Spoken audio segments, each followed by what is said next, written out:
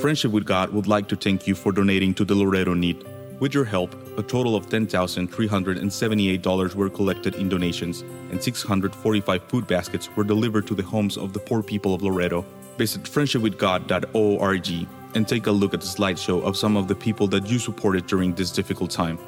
Thank you for being an instrument of God's blessing.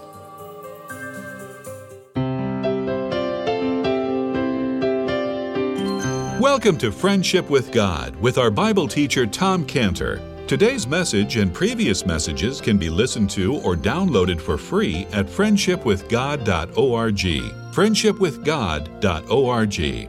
You can also obtain free resources from Tom Cantor and view our online bookstore at friendshipwithgod.org or call us at 800-247-3051, 800-247-3051. Tom Cantor also has a daily devotional verse that comes out each day by email and on Facebook. To receive this small daily devotional verse that Tom Cantor puts out, you can sign up at friendshipwithgod.org, friendshipwithgod.org, or find Tom Cantor on Facebook by searching for Tom Cantor and Friendship with God. Now, here is our Bible teacher, Tom Cantor. Praise the Lord. Yeah, well, as you can see, I made it into Israel, which was quite something. I didn't even use the oxygen tank or the wheelchair, so that's pretty good.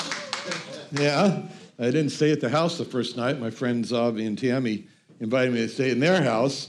I mean, I don't know if, I think they had to, because the last time I was there in Israel, and I said, I'm coming to Israel, it was about 13 years ago, and they said, well, where are you going to stay? And I said, well, at your house. I'm waiting for you to invite me. So I guess I have a standing invitation now. But anyway, it worked out really well, because then when I went through customs, they were, all about, what are you going to do here? And, I'm going to see friends. And where are you going to stay? At my friend's. And where does your friend live? And I said, he lives in Jerusalem. Well, what's the address? I don't know. You don't know his address where you're going to stay. I said, he's out there. His name is Avi. You want to see him? He says, go ahead. So anyway, they let me in.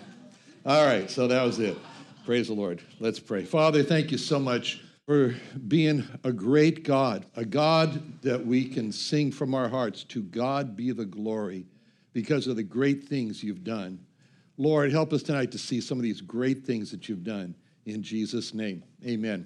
If you turn in your Bibles to Romans chapter 3, verse 26, Romans 3:26, this is the passage that we really want to focus on this evening here. An amazing statement is made here about a great thing that God did. And in Romans 3:26, Romans 3:26, which is a very simple verse, but profound, because it describes God in such a marvelous way. It says, to declare, I say, at this time, his righteousness, that he might be just and the justifier of him which believes in Jesus. Now that's an amazing statement, that God could be both just and the justifier. And this it really came home to me on this trip from Israel, because I saw there in Israel more Orthodox Jews than I've ever seen before. Obviously, that's where they are. And all of the Orthodox Jews that are there are really trying to do one thing. They're trying to justify themselves by what they do and what they don't do. And for the most part, they all believe that they have the only way to do that. They have the only way to make themselves just before God. And they're very firm about they have the only way. I mean, as a matter of fact, I think I met the only Orthodox man in Israel that accepts that he doesn't have the only way to become just before God. His name was Joseph. And I met him on the plane from London to Israel. There, he's obviously Orthodox. And I walk up to him and I said, hi. And so he talked, so that was a good sign. And we had a great time. We became friends. And obviously, he knows I'm not Orthodox. So he told me, he got a step forward and he says, you know what? It's okay that you're not Orthodox, because I don't want to change anyone, because I accept everyone for what they believe. That's what he told me. And I thought to myself, I'm going to put that to the test a little bit later. But I didn't say that now. And I think he was the only Orthodox person I met that accepts everyone for what they believe. As a matter of fact, we became such friends, and he said, it was on Sunday, we were traveling Sunday morning, and so the day before was Sabbath or Shabbos in Yiddish. And so and Friday night is the Shabbos dinner and everything. He said, "What did you do on Shabbos?" Well, I kind of dropped my head, in shame, so to speak. But he said, "Okay, next time you come to my house for a Shabbos dinner." I thought, that's good. And then he said, "And where did you stay here in London?" I said, "Well, I stayed at the hotel, the Renaissance Hotel at the airport." And I kind of dropped my head again. And he said, "Next time you stay at my house." I said, "Okay." So that's worth a whole new trip back to London just for that.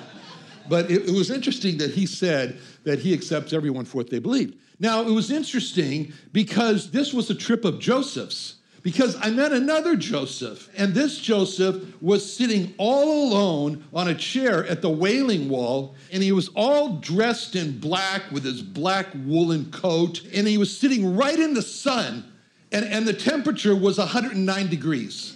And he was sitting there, so, I walked up to him, and I said, "Aren't you hot?" And then I asked him, "What do you practice? What kind of Orthodox practice do you practice?" Anyway, he said, "Nachman, of course," which means that there's no other Orthodox Judaism to practice except Nachman, which is a man's name from Breslov in Russia. Everyone should be practicing Nachman, Orthodox Judaism, as a way to become just before God. That was his position. And he was interesting because every time I mentioned that he was reading the book of Deuteronomy, and there was a big print Deuteronomy on the top of his page and little print down there. I said, "Well, what's that little print?" He said, "Well, that's a commentary. That's Rashi." I said, "Oh, I hate Rashi," I told him, So that made a very interesting conversation as well, because Rashi adds a lot to the scriptures. But anyway, then every time I would mention the name of the Lord Jesus and say that, he was Yeshua HaMashiach Adonai, he was Jesus the Messiah, God, every time I said that, he spit, and he did that twice, Anyway, that was the second Joseph. And then I met a third Joseph on this trip, who's actually my friend. His name is Joseph, but he goes by the name Yossi. And you remember when I wasn't here, I went to Montreal, Canada. It was to his wedding, or maybe I was here, I don't remember. Anyway, in Montreal, it was his wedding, and his form of Orthodox Judaism is Chabad. And as a matter of fact, when we met at the coffee shop, he brought the tefillin and wanted me to put that on the Chabad way. And I told him, no, I don't want to do that. And that was another interesting conversation. But anyway, the point is that there are so many Orthodox Jewish ways in Israel. There's what they call the Haredi Judaism, and the Hasidic Judaism, and the Sephardic Judaism, and the Zionist Judaism, and the anti-Zionist Judaism. And each one sees themselves as having the only right way to become just before God. And as a matter of fact, if you drive a car in one area of Jerusalem called Mir Sharim, and you drive there on Saturday, that's a bad idea, because they will break the windows out of your car. Even when you park it there, they'll come up and break the windows out of your car. And as a matter of fact, they kind of get a little violent. So as a matter of fact, the police force in Jerusalem wanted to infiltrate some of these Orthodox groups to learn, about them because of the violence part. So the Jerusalem police sent in 4 undercover police, and they dressed them all up to look like Orthodox. They dressed them in the black, with the white ribbons, the tzitzi ribbons off their pants. They black beards, and they looked perfect. And they sent them in. But what the police didn't realize was that each one of those sects I was talking about, they have their own style of how to dress. They have their own style of black pants. They have their own style of black hats. They have their own style of black shoes. And the police didn't know this. So what happened is they sent in these undercover police, and they were all mixed up. They were wearing the black shoes from one group and the black pants from another group and the black hats from another group. And to them, the Jewish police all looked the same, but they were immediately recognized as phonies. What happened was that they started to beat up on them. 3 of the policemen escaped. The 4th one almost died. He was just about beat to death. So each group has their own way of dressing and what they must do and they must not do, even to the point of saying, on the Sabbath, you can't do the work of tearing the toilet paper off the roll. That's a sin.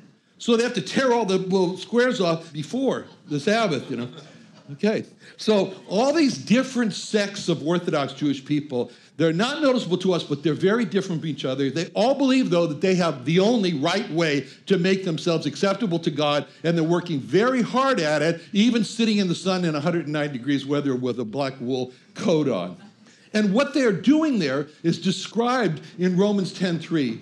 In Romans 10:3, it says, "For they, being ignorant of God's righteousness and going about to establish their own righteousness, have not submitted themselves unto the righteousness of God." And that's what you see there. It's so evident with all these Orthodox Jewish groups that they're going about trying to establish their own righteousness. They're trying to be just before God. And all these Orthodox Jews are trying to answer one simple question, which was asked in the oldest book in the Bible, in the book of Job. And it's one question, Job 9:2. Job 9:2. The question is, how should man be just with God? That's the question. How should, and they all believe that they have that answer. And that's the ultimate question. How should man be just with God? And that question is asked by man, how should I be just with God?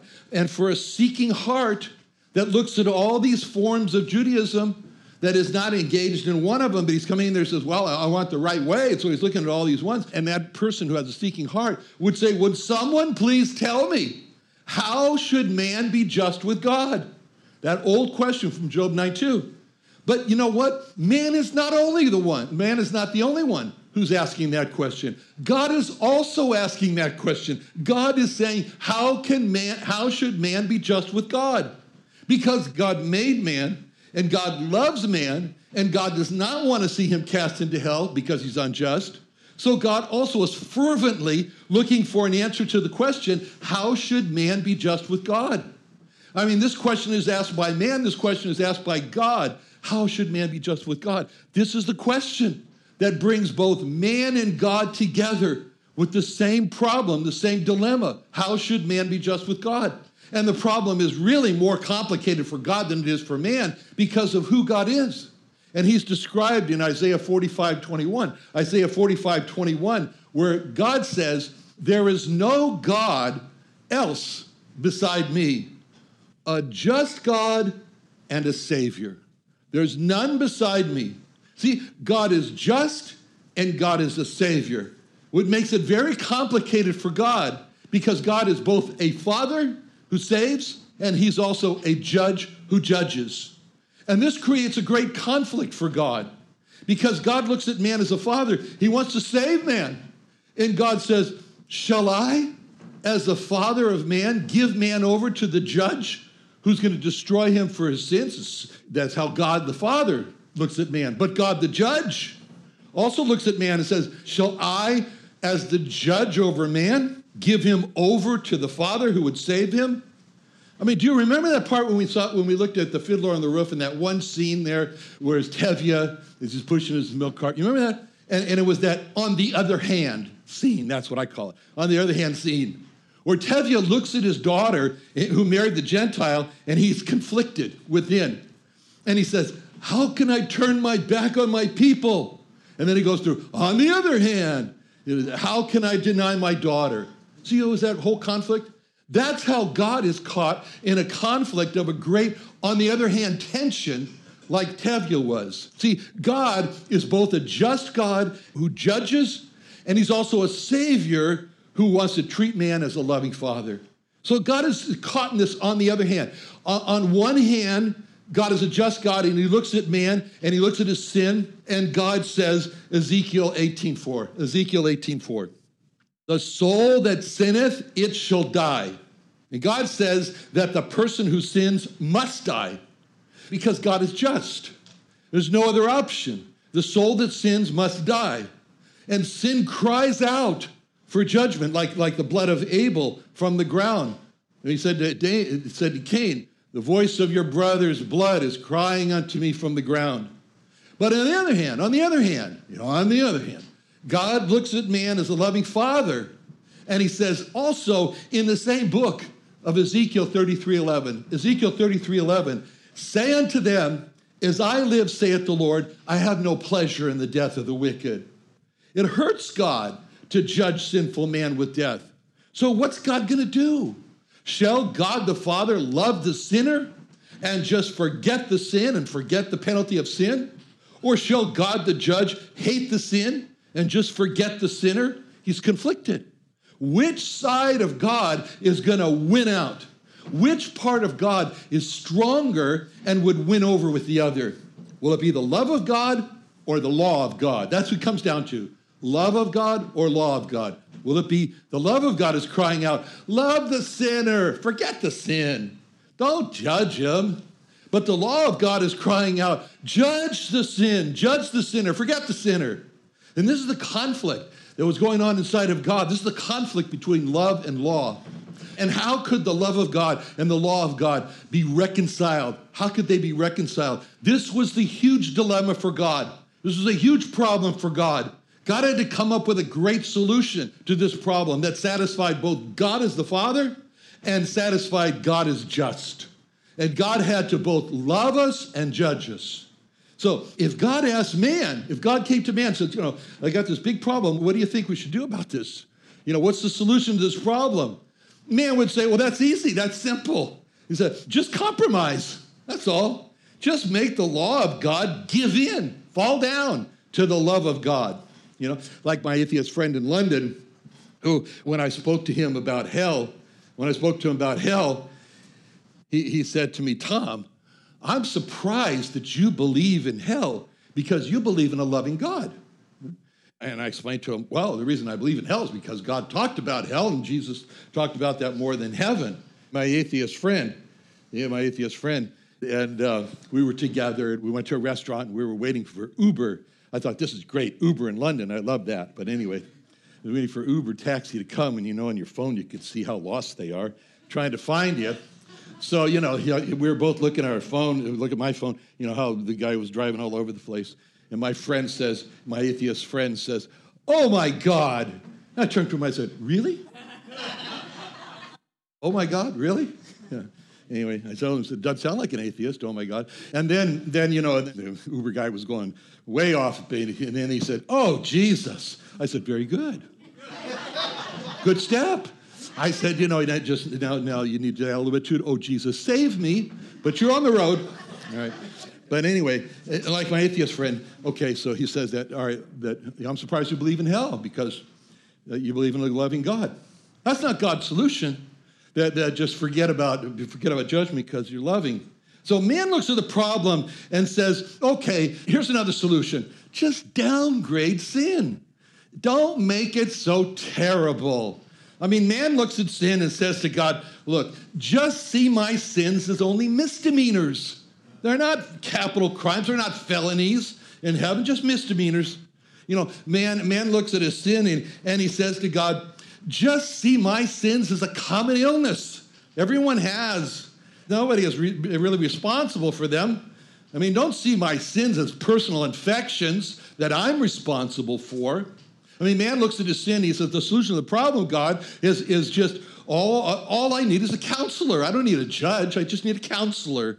Man looks at the poster of the 10 Commandments on the wall at the Child Evangelism Castle in Del Mar. And by the way, it's good to have James here. He brought his daughter to the Del Mar Fair there, Bridget, when I was outside harassing people to come in. Anyway, but there at the poster, man looks at the poster of the 10 Commandments in the booth, and he says, just take those 10 Commandments down. Don't have them there with all the no, which is the way it is in Hebrew. Lo, big finger pointed at you. No. It's a little bit too gentle in English. Thou shalt not. I suggest you don't do this. No, and the way it is, no. Anyway, take those down because those 10 Commandments just make sin worse, which is what it says in Romans 7:13. Sin by the commandment might become exceeding sinful, worse.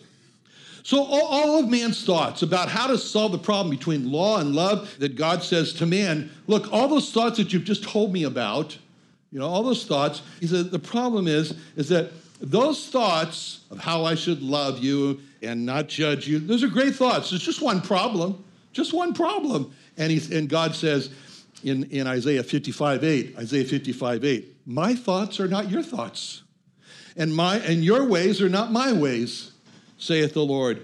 And God says to man, we have a conflict here of thoughts. You want me to abandon my just side and keep my love side. And I want to keep both, my just side and my love side. And that means that my thoughts are not your thoughts. And you prefer your thoughts over my thoughts. So the solution that God has is the gospel. It's perfect. But the gospel is not man's thoughts, and it's not man's idea. And man never would have devised this. And if he devised it, only God could come up with that. But even if he did, he couldn't do it. He couldn't do it. The gospel is not man's way. It's God's way. The gospel is not man's thoughts. It's God's thoughts, which is why the Bible says in Galatians 1:10, for do I now persuade men or God? Or do I seek to please men?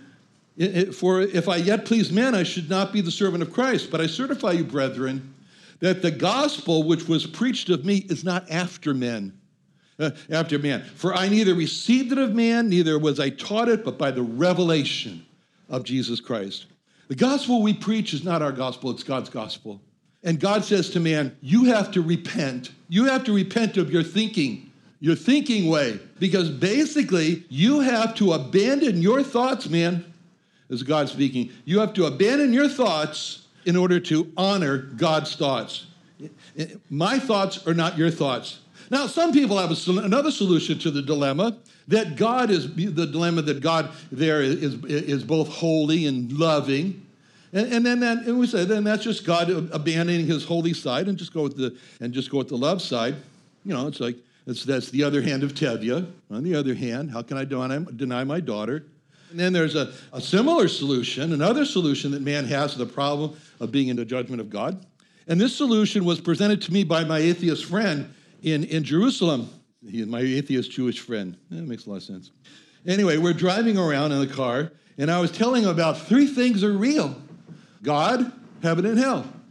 And even though he was driving, he kind of leans over, looks me in the face, and he says, Tom, hello, I just don't believe it.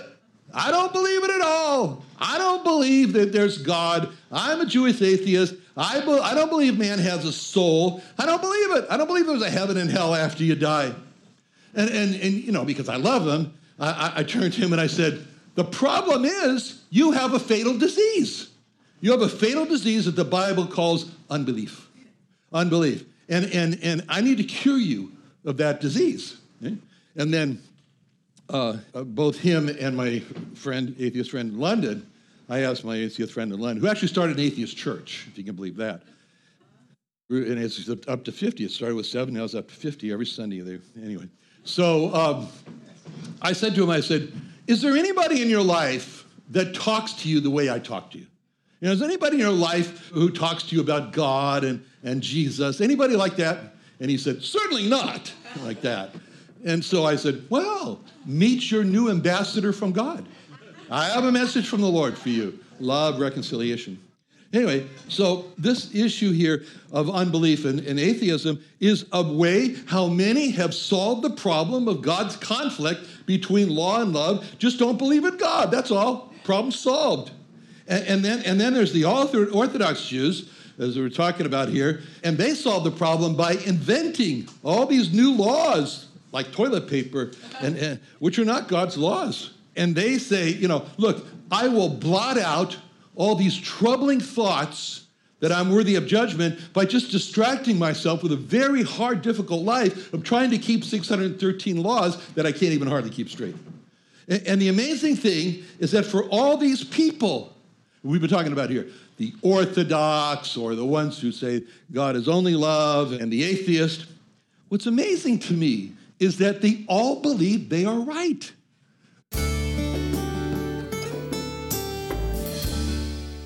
Another wonderful day studying the Bible with our Bible teacher Tom Cantor here on Friendship with God. Don't forget that today's message and previous messages can be listened to and downloaded for free at friendshipwithgod.org. Friendshipwithgod.org. You can also go online to find free resources from Tom Cantor and our online bookstore at friendshipwithgod.org. You can also find Tom Cantor on Facebook, and you can also go to friendshipwithgod.org and sign up for his daily devotional. Tom Cantor is also the founder of Israel Restoration Ministries. You can visit that website at israelrestorationministries.org. You can write to Tom Cantor at P.O. Box 711330, P.O. Box 711330, Santee, California. Santee, California 92071. Or email Tom Cantor at tomcantor@friendshipwithgod.org. Tom Cantor at friendshipwithgod.org. Or for more information about Tom Cantor and Friendship with God and Israel Restoration Ministries, call us at 800-247-3051. Friendship with God would like to thank you for donating to the Loreto Need. With your help, a total of $10,378 were collected in donations, and 645 food baskets were delivered to the homes of the poor people of Loreto. Visit friendshipwithgod.org and take a look at the slideshow of some of the people that you supported during this difficult time. Thank you for being an instrument of God's blessing.